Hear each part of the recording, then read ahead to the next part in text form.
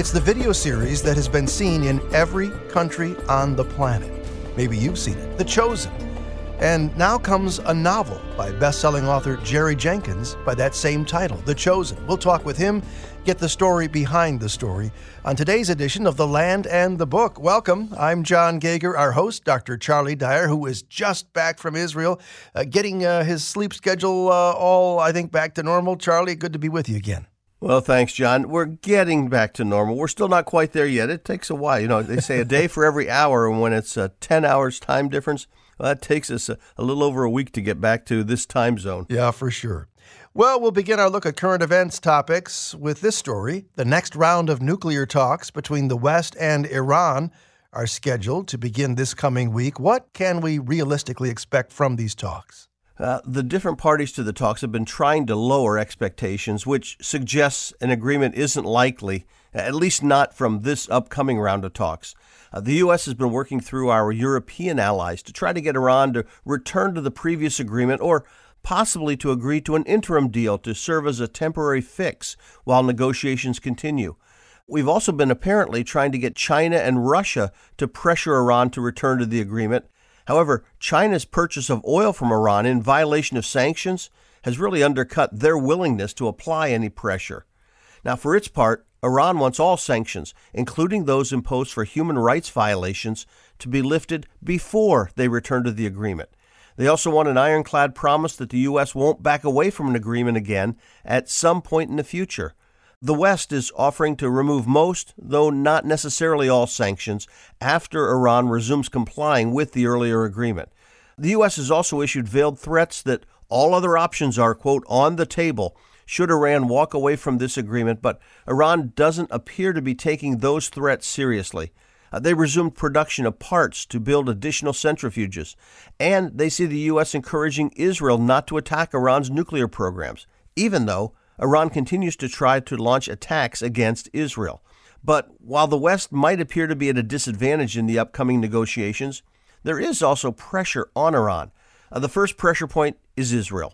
While Iran might not take the military threat from the West too seriously, they do take the threat from Israel very seriously, and Israel has said it won't be pressured by the West to stop. Israel has also said it won't allow Iran to reach the breakout point in developing nuclear weapons, and they've shown in the past, with both Iraq and Syria, that they're willing to strike militarily to stop such development. The second pressure point is economic. Iran is struggling economically, and the unrest within the country is growing. A week ago, massive protests took place in one large city over worsening economic conditions and massive water shortages. Protesters chanted slogans against the ruling authorities, including the Ayatollah. Now, these protests are still local in nature, but they serve as a reminder to the Iranian authorities that current economic conditions could lead to protests spiraling out of control. Iran will likely take a hard bargaining position and hope the West will be the ones to blink first and make sufficient economic concessions to allow them to improve on conditions within the country while still pursuing their military ambitions abroad. Well, in something of a first for the Middle East, an agreement between Israel and Jordan has been negotiated by the United Arab Emirates. What was negotiated, Charlie, and why is it so significant? Yeah, this is fascinating. The agreement was signed this past Monday, and it's a declaration of intent to provide solar energy for Israel and water for Jordan. A major solar power plant will be constructed in Jordan that will provide electricity for Israel. It will also power a new desalination plant in Israel, which will then be sending water back to Jordan. The agreement is a direct result of the Abraham Accords between Israel and the Gulf states, and it's actually the biggest regional cooperation project ever reached between Israel and her neighbors. For the past several decades, it's been the United States that's promoted agreements between the different countries in the Middle East. And though the U.S. did help somewhat in these negotiations, it was the United Arab Emirates, working with both Israeli and Jordanian officials, who helped bring this idea to completion. The UAE will actually build the solar plant in Jordan, and Israel will then purchase the electricity. Israel will build another desalination plant in the Mediterranean and sell that water to Jordan. Jordan has vast areas of open space for the solar project, while Israel has access to the Mediterranean to build desalination plants. In effect, each country will use its own natural resources to benefit the other. The hope of everyone is that this can serve as a model for other cooperative projects that will help promote peace and prosperity in a region that has been struggling with shortages of both water and power. The projects themselves, well, they're going to take years to complete, but the signing of the agreement is a very positive first step. Maybe you joined us midstream, since we're on a water theme here. This is The Land and the Book with our host, Dr. Charlie Dyer, Middle East expert. I'm John Geiger. We're looking at current events from that region for this week. In just under a month, Libya is scheduled to hold its presidential election. Will the election actually take place? And what do we know about the candidates, Charlie? Well, the preparations for the election are moving forward, but until it actually happens, no one is absolutely certain the vote will take place. The first round of voting is scheduled for December 24. Then, should there be no clear winner, a second round of voting will take place on January 24. One of the reasons for the uncertainty is that the voting was originally planned for early 2019, but it had to be delayed because of the civil war that broke out. An end to that fighting was negotiated, but the tensions still remained. Now, for this election, over 65 candidates have registered to run for president, including the current interim prime minister who had vowed not to run in the election when he was appointed. Part of the problem in Libya is that the official government, which the West has supported, has been dominated by Islamist groups, while the government in eastern Libya, controlled by Khalifa Haftar, has controlled most of the country. Right now, two candidates do seem to dominate the race. The first is Khalifa Haftar, while the second is former Libyan strongman Muammar Gaddafi's son, Saif al-Islam Gaddafi. Both men have been accused of war crimes, and those are charges which they both deny. Now, there are reports that Haftar has had quiet contacts with Israel and has said he would be willing to establish diplomatic relations with Israel should he get elected.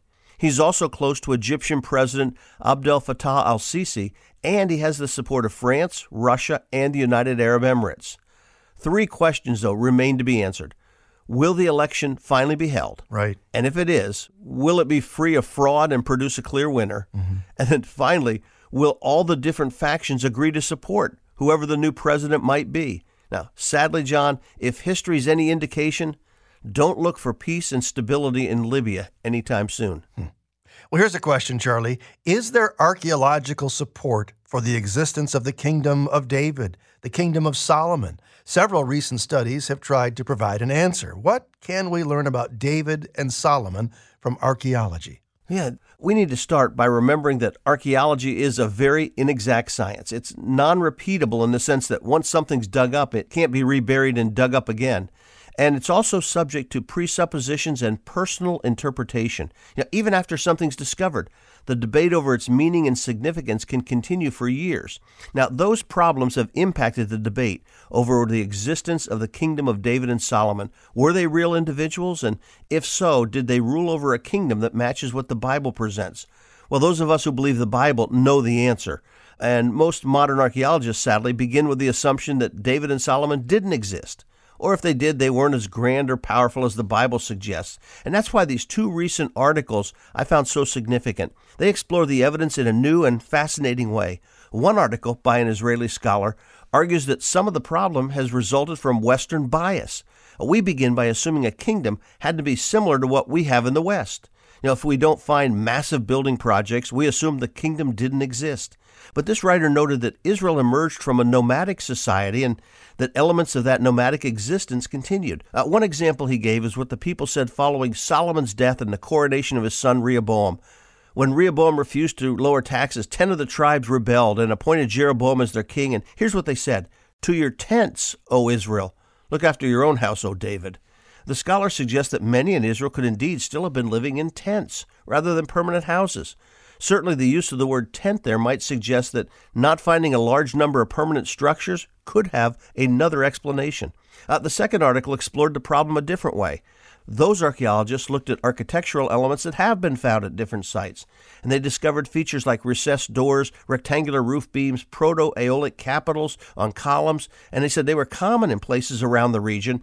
In several instances, these common architectural elements were the earliest ever discovered at the sites, and what they think is this suggests a common style of architecture that took place in the 10th century BC, which happens to be the time of David and Solomon. They argue that enough evidence has been uncovered to show a common style of building developed, especially for monumental structures during that time, and as more discoveries are made, I'm confident they're going to continue to find evidence that supports the historicity of the Bible. Thanks, Charlie. Appreciate you doing the research and bringing us all these current events from the Middle East for the week.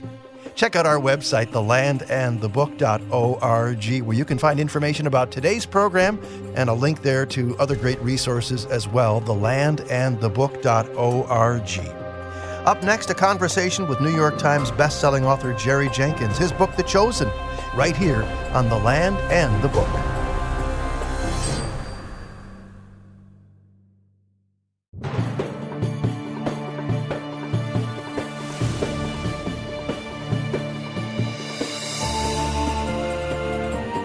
The Chosen.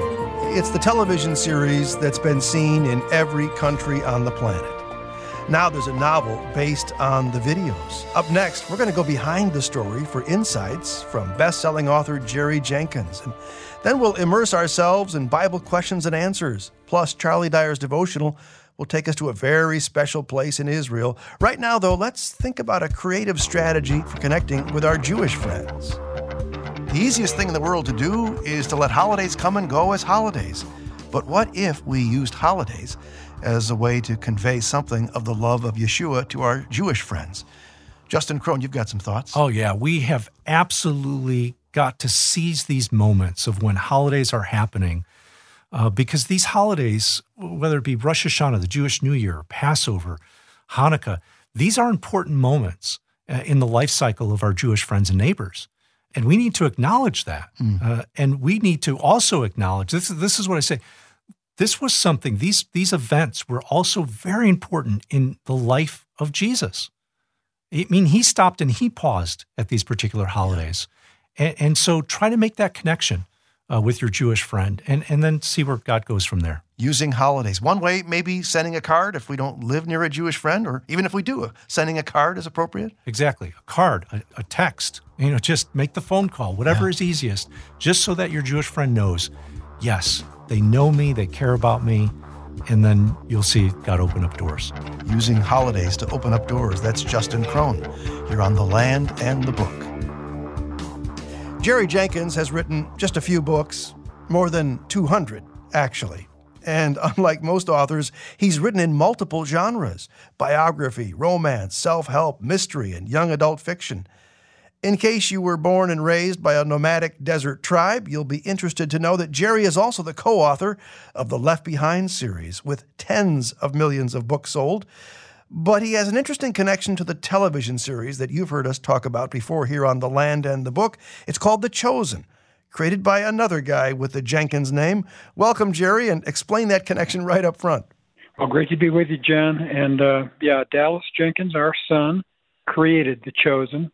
And, I helped him get his career started back when he got out of college 20 years ago or so, and sort of financed some of his early movies and that type of thing. But this one is really on his own. And I feel like I've kind of pressed my nose up against the glass and said, can I play too? And he saw the value of me writing a novel to go along with each season. And I've just had a ball doing it. It's just been, I sometimes say I have to watch the episodes. I get to watch the episodes sometimes 20 times or more. And I never get tired of one scene. They all move me emotionally. And it's just been a great thrill to be involved with this. Well, so some listeners might be immediately asking, this is based on Series 1 and presumably, Series 2 and 3 to follow. Why should I read the book if I've already watched the video series? Well, I try to bring something fresh to the page that they can't do on screen, and that's the inner monologue, the feelings and things like that of each character. So while admittedly the Chosen TV series is already speculative, it's imagining what these scenes could have been like leading up to the truths we see in Scripture. When they do a scene that actually has happened in the Bible, they're as true to Scripture as they can be. We all revere the Scripture. We want people to go back to the Bible and back to church and that type of thing. But they're speculating on, if there's been different kinds of relationships, different kinds, even inventing characters sometimes to say, here's how the disciples might have reacted with somebody else and leading up to this incident. I'm going even deeper than that and saying, here's what that person was thinking at the time, how he was feeling, what brought him to that place. And it's been really gratifying to hear from readers saying, wow, for one thing, the scenes that are from the series are almost exact in the book, because it always bothers me when I see a movie and then read a book and they're so different. Yes.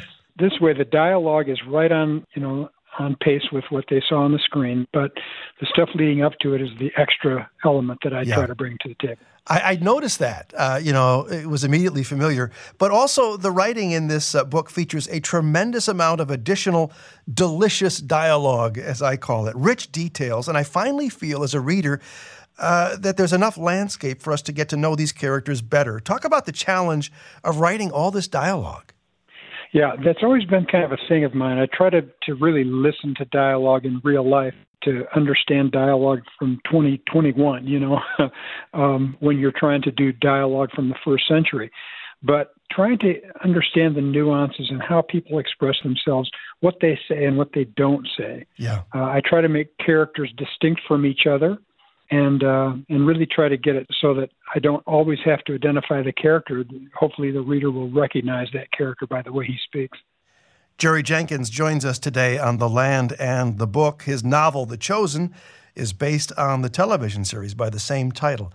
I want to read an excerpt. It's a familiar story. The Samaritan woman, Jesus, they're at the well. She should have known. What is this lunacy? Fotina starts toward the path. This is Jesus speaking now. The first one, as in the first husband, was named Raman. She stops. You were a woman of purity. How could he know that? Who was excited to be married? I was, but he wasn't a good man. He hurt you. Who has told him this? And it made you question marriage. It's true. It's true, but I never told a soul. And even the practice of your faith. She drops the yoke, and the water begins to pour out. Stop it. Is it possible this man is who he claims to be? To know of her next husband, he would have to be that or a sorcerer. The second was Farzad. On your wedding night, his skin smelled like oranges. And to this day, every time you pass by the oranges in the market, you feel guilty for leaving him because he was the only truly godly man you've been with. But you felt unworthy. Her tears roll. Why are you doing this? He slowly steps toward her. I have not revealed myself to the public as the Messiah. You are the first. It would be good if you believed me. He smiles again.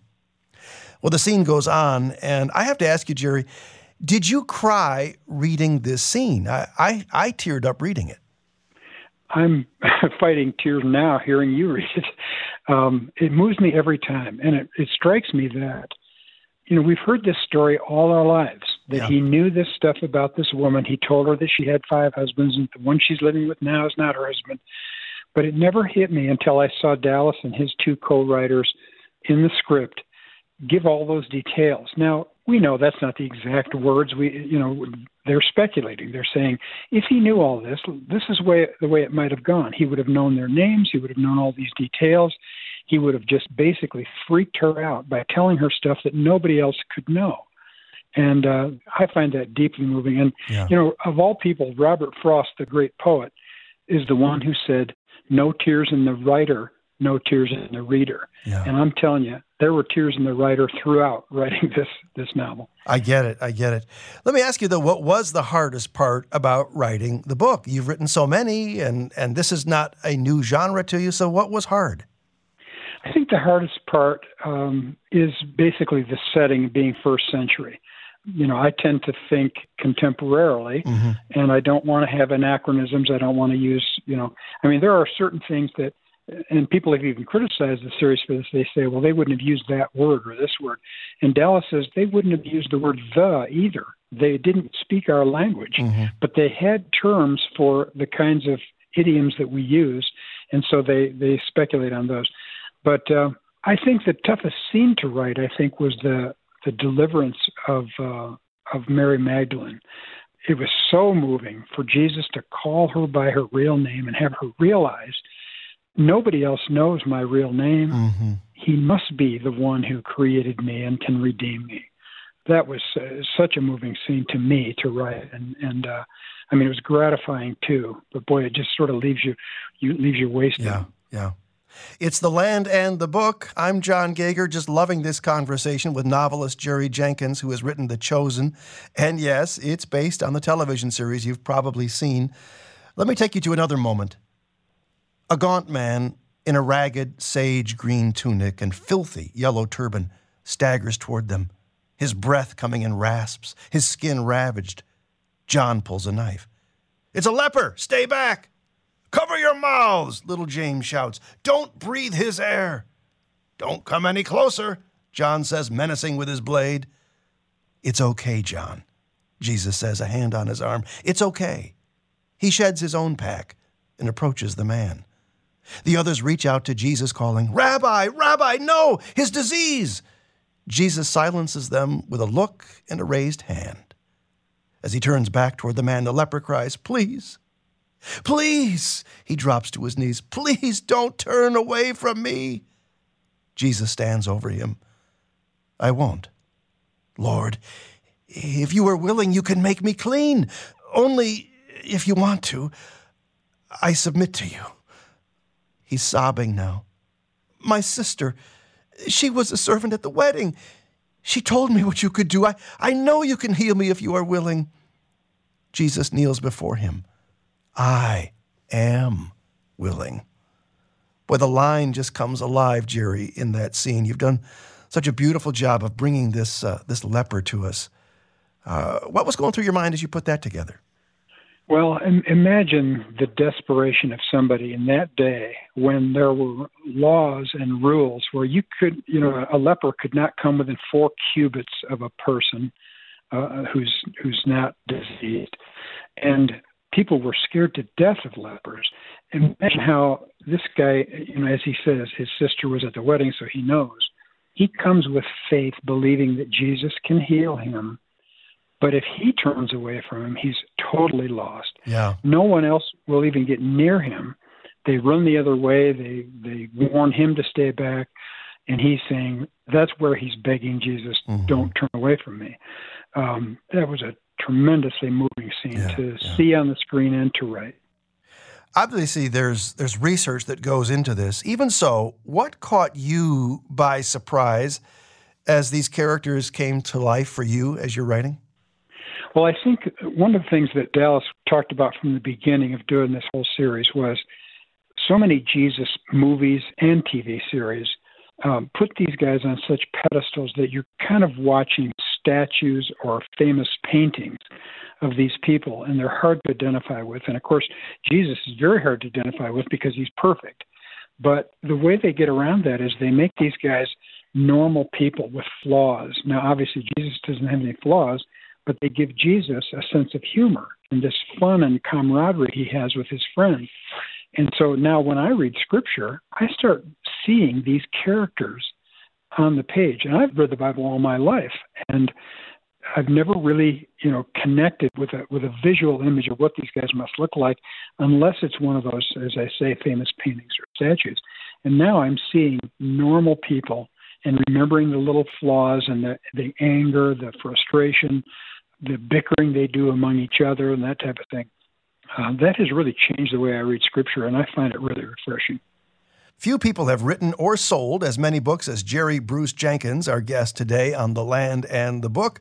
We're talking about his novel based on season 1 of the critically acclaimed TV series, The Chosen. What are we supposed to do with this book, Jerry? I mean, we've read it, and now what? I would say I found myself more in love with Jesus, more curious about him than ever. What's your desire for the reader, though, Jerry? Well, that's it. That's sort of the ultimate. We want people who are already believers and lovers of Jesus to know him better. And especially we want people who don't know him to meet him. And as Dallas often says, Jesus will make you someone you're not and someone you've never been. That's what happens to the disciples in the story. That's what happens to the people who aren't necessarily disciples, but like the woman at the well or the leper, other people that Jesus healed. They're thrown into an entirely new existence And, every once in a while we'll hear from people who say, well, make sure you don't substitute this for the Bible. And of course not. We don't want anybody to substitute anything for the Bible. We want to drive them to the Bible and say, if this surprises you or makes you wonder, in fact, maybe you're not initiated in biblical stuff, and you wonder which of this is really from the Bible and which is just speculation. I think readers give us that freedom. Readers and viewers give us that freedom to speculate, but some want to know what if this is really from the Bible. And when they get to the Bible, they realize it's the big stuff that's already there. It's the miracles, the healings, and that type of thing, and the preaching, the parables. The other stuff is side stuff, just to kind of bring it to life for you and make you understand what it might sound like. But our whole goal is to get people back to the Bible and to meet Jesus. The book is called The Chosen. It's based on the television series you've seen. A link to it at our website, thelandandthebook.org. Always a pleasure to connect. Thanks for your time, Jerry. Thank you, John. Appreciate it. Up next, it's Charlie Dyer with a fresh stack of Bible questions here on The Land and the Book.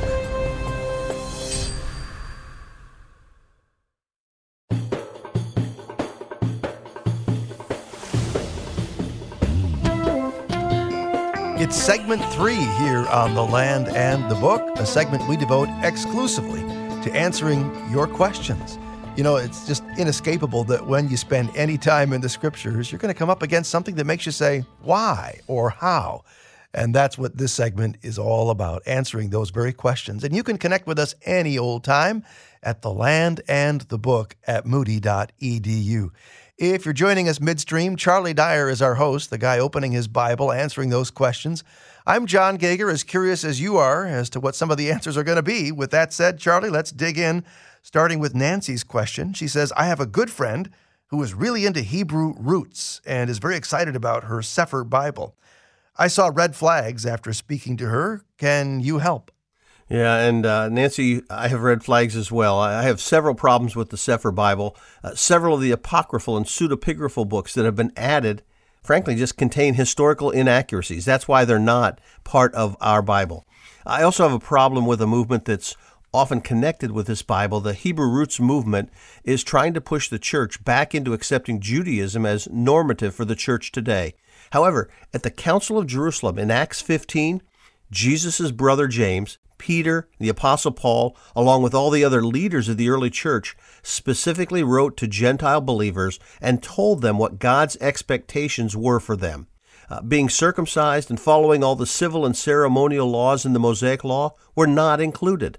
Paul wrote to the believers in Colossians 2, and he said, do not let anyone judge you by what you eat or drink or with regard to a religious festival, a new moon celebration, or a Sabbath day. These are shadows of things that were to come. The reality is found in Christ. Paul specifically singled out not being required to follow the Mosaic dietary laws or religious festivals. Finally, in Galatians 1-3, Paul delivered a very pointed warning to those who are trying to push others into following the Old Testament laws as necessary for salvation. In fact, in chapter 1 there, verse 9, he says, if anybody is preaching to you a gospel other than what you accepted, let him be eternally condemned. Now, that's about as strong a warning as he can give. So I think we really do need to be careful of a movement that's trying to push Jewish roots back on Gentile Christians. Elsie takes us to 1 Corinthians chapter 11, asking, why are verses 4 through 10 ignored by the church today? Those are the verses that talk about head coverings, and it has generated a lot of disagreement between good and godly people. So I need to start by saying there are different interpretations, and not everyone's going to agree with mine. I think the main issue in the passage is the fact that God expects us to demonstrate the proper honor and respect for authority when we worship Him. Paul addresses the basic order of authority in verse 3. There's God, then Christ, then man, then woman. In verse 4, Paul explains what a man is to do during the service to demonstrate his submission to authority.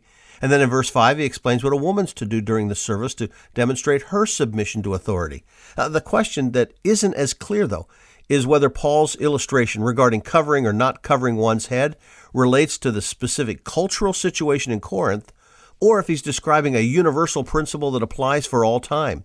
The fact that Paul relates the issue to the angels watching, he says that in verse 10, would suggest he has in mind more than just a temporary cultural issue in Corinth.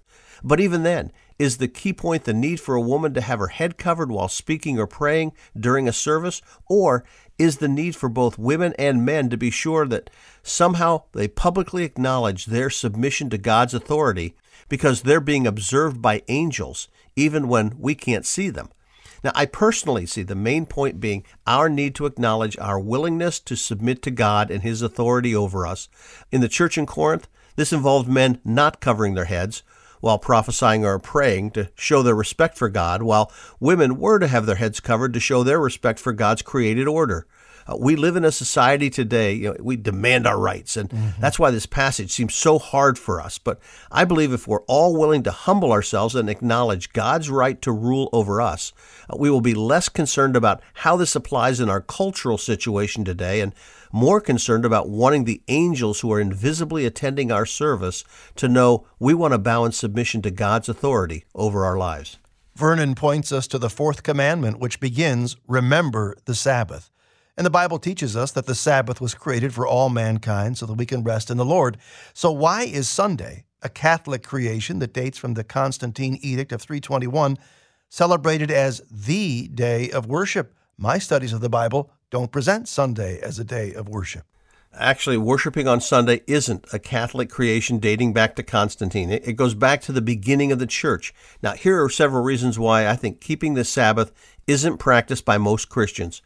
First, the command to remember the Sabbath and keep it holy isn't repeated as a command for the church in the New Testament. I just mentioned earlier, Acts 15, it's not one of the requirements placed on Gentile Christians by the leaders of the church in Jerusalem. Second, the church began meeting on Sunday because that was the day Jesus rose from the dead. In Acts 20, verse 6, Paul went to Troas, and he was there 7 days. But then in verse 7 it says, on the first day of the week we came together to break bread. That is, Paul was there on Saturday, but that wasn't the day the church gathered. They gathered instead on the first day of the week, which was Sunday. In 1 Corinthians 16:2, Paul talked about taking a collection for the saints in the church in Jerusalem, and he said it was to be presented on the first day of every week. The saints were gathering on Sunday, not Saturday. Finally, under the inspiration of the Holy Spirit, Paul specifically said that the Sabbath, along with several other Jewish laws, were mere shadows of what was to come. And this is the passage again I referred to earlier, Colossians 2:16 and 17. He said, let no one come as your judge in regard to food or drink, which are Jewish dietary laws, or in respect to a festival or new moon, the Jewish ritual days, or a Sabbath day. And then he says those are a mere shadow of what is to come, but the substance belongs to Christ. I think Paul's saying that those regulations were given to point Old Testament saints toward the Messiah. But now that he's come, those regulations aren't necessary for the present age. And that's why we worship on Sunday, to remember the day our Lord rose from the dead. Appreciate your company here at The Land and the Book. Thanks for listening and for letting us know that you listen. Our email address is thelandandthebook@moody.edu. Chris says, my question concerns Luke 22, where Jesus gives his disciples instructions at the Last Supper, especially where he says, now he who has a money belt is to take it along, and also his bag, and he who has no sword is to sell his coat and buy one. His reference to swords is a bit puzzling to me. Would you please expand on what you think he's saying, and how might those instructions apply to born-again believers today? I see two things happening in those verses. First, Jesus is signaling a change in the disciples' ministry in light of his impending arrest, trial, and death. He previously sent them out, without provisions, and God took care of their needs. But from now on, they'll need to make preparations for their ministry since Jesus will no longer be present with them on earth. Now, as a result, they'll need money belt, and they'll need a bag for provisions and a sword for personal protection. Now, the application to believers today might be that as we serve the Lord and live out our lives, God expects us to live wisely, including saving funds, taking basic steps for personal protection as well. This is not a verse on why you should carry concealed weapons. Today, if I were applying that sword passage, I might say we ought to have reserve funds and savings, or make sure to lock our house and car when we go out. I do see a second connection in the passage, and I want to focus specifically on that mention to swords. I think it relates to the prophecy of Isaiah 53, verse 12. Jesus needed to be, quote, counted with the criminals, according to Isaiah 53:12. And by carrying swords, and initially at least trying to stop the soldiers from arresting Jesus, the disciples would have been considered criminals. When the disciples responded to Jesus that they had 2 swords between all of them, Jesus said that was enough, in the sense that that was enough to fulfill the passage. They could have been considered an armed mob by the authorities, so Jesus was indeed numbered with the transgressors, just as Isaiah had predicted. Time for one more question we'll squeeze in real quickly here from Dan. He says, I thought I heard someone say something about a connection between the 400 years of silence between the Old Testament and New Testament and the Israelites' 400 years of slavery in Egypt. I asked my pastor, and he said there was no connection. What do you think? Well, in this case, I agree with your pastor. Now, apart from the similar amounts of time in each passage, I really don't see any other specific connection between those 2 periods. One occurring before Israel became a nation, one after the close of the Old Testament, but before the events of the New Testament began. But again, apart from the similarities in time, there really is no other connection. And that's a great look at today's questions that have come in via email. Our address again, thelandandthebook@moody.edu. If it's been a while since you've sent an encouraging note to this station letting them know about your appreciation for this ministry, now's a good day to do it, a good time to do it. Maybe it's a text, maybe it's an email, maybe it's an old-fashioned card or letter. You have no idea how much goodwill you're generating as you step up in that way. So thanks for your kindness and letting them know that you listen to and appreciate The Land and the Book. Where up next, Charlie Dyer returns with his devotional, A Passage in Scripture, A Place in Israel, here next.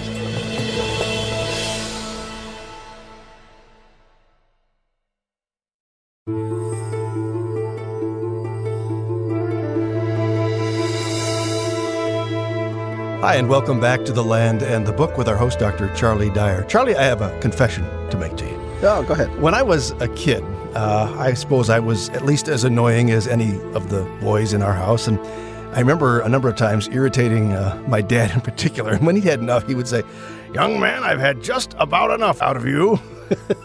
I always wanted to say, well, you let me know when you've had enough, and then I'll quit. Your devotional today is titled, When Enough is Never Enough. I don't think that's exactly what you had in mind. Not exactly what Solomon had in mind in Ecclesiastes 5, but we'll get there. All right, we'll get there right after we take this quick look at a Holy Land experience. It's a testimony, a first-hand account of someone who's been to the Holy Land and now comes back with this perspective. Well, thank you for asking me to comment on the trip. The whole trip is added fact to my faith. I just know that my faith is not based on suppositions or whatever people think. I saw the places that you show me. But the thing that probably meant most to me was the Mount Bento sitting on top of the Golan Heights and looked down on that Valley of Tears where I saw, where I followed all the wars that Israel had. And you could see 1,500 tanks coming up there and what Israel had to deal with. And I just tingled and hearing the actual artillery in the backfield with the Syrian revolution going on, and then meeting the Israeli patrol earlier and then talking to him. And then one of them was from Maryland. He came over born and raised in Maryland, and came over to join the Israeli army just because he thought that was part of his duty. I just caused me to, I can't explain it, but I tingled when I watched and looked at all that, and just added so much to all I'd been reading. I never tire of enjoying these Holy Land experiences. Great thoughts, and thanks very much for sharing. Have you ever had the experience of trying to do something nice for someone, and you gave it your all, and they said thank you, but you got the idea it wasn't quite enough? Some people are like that, It's like enough is never enough. Well, what do you say we open our Bibles and head to Ecclesiastes chapter 5 as we invite Charlie to share his devotional with us. Charlie? How much do we need to be happy? Every so often a report comes out claiming to know the answer. An activist group in Switzerland set the figure at $33,000 a year. They want to enact a law guaranteeing everyone that much income, whether they work or not. A French group came up with a very similar number. They determined that satisfaction hits its bliss point, the perfect point, when a national per capita income reaches $33,000. So would we solve all our problems and find national and international happiness if we could just make sure everyone had $33,000 to spend? The answer is no, for two basic reasons. And to understand those reasons, we need to visit with the wisest man who ever lived, King Solomon. Solomon had it all: wealth, fame, power, influence.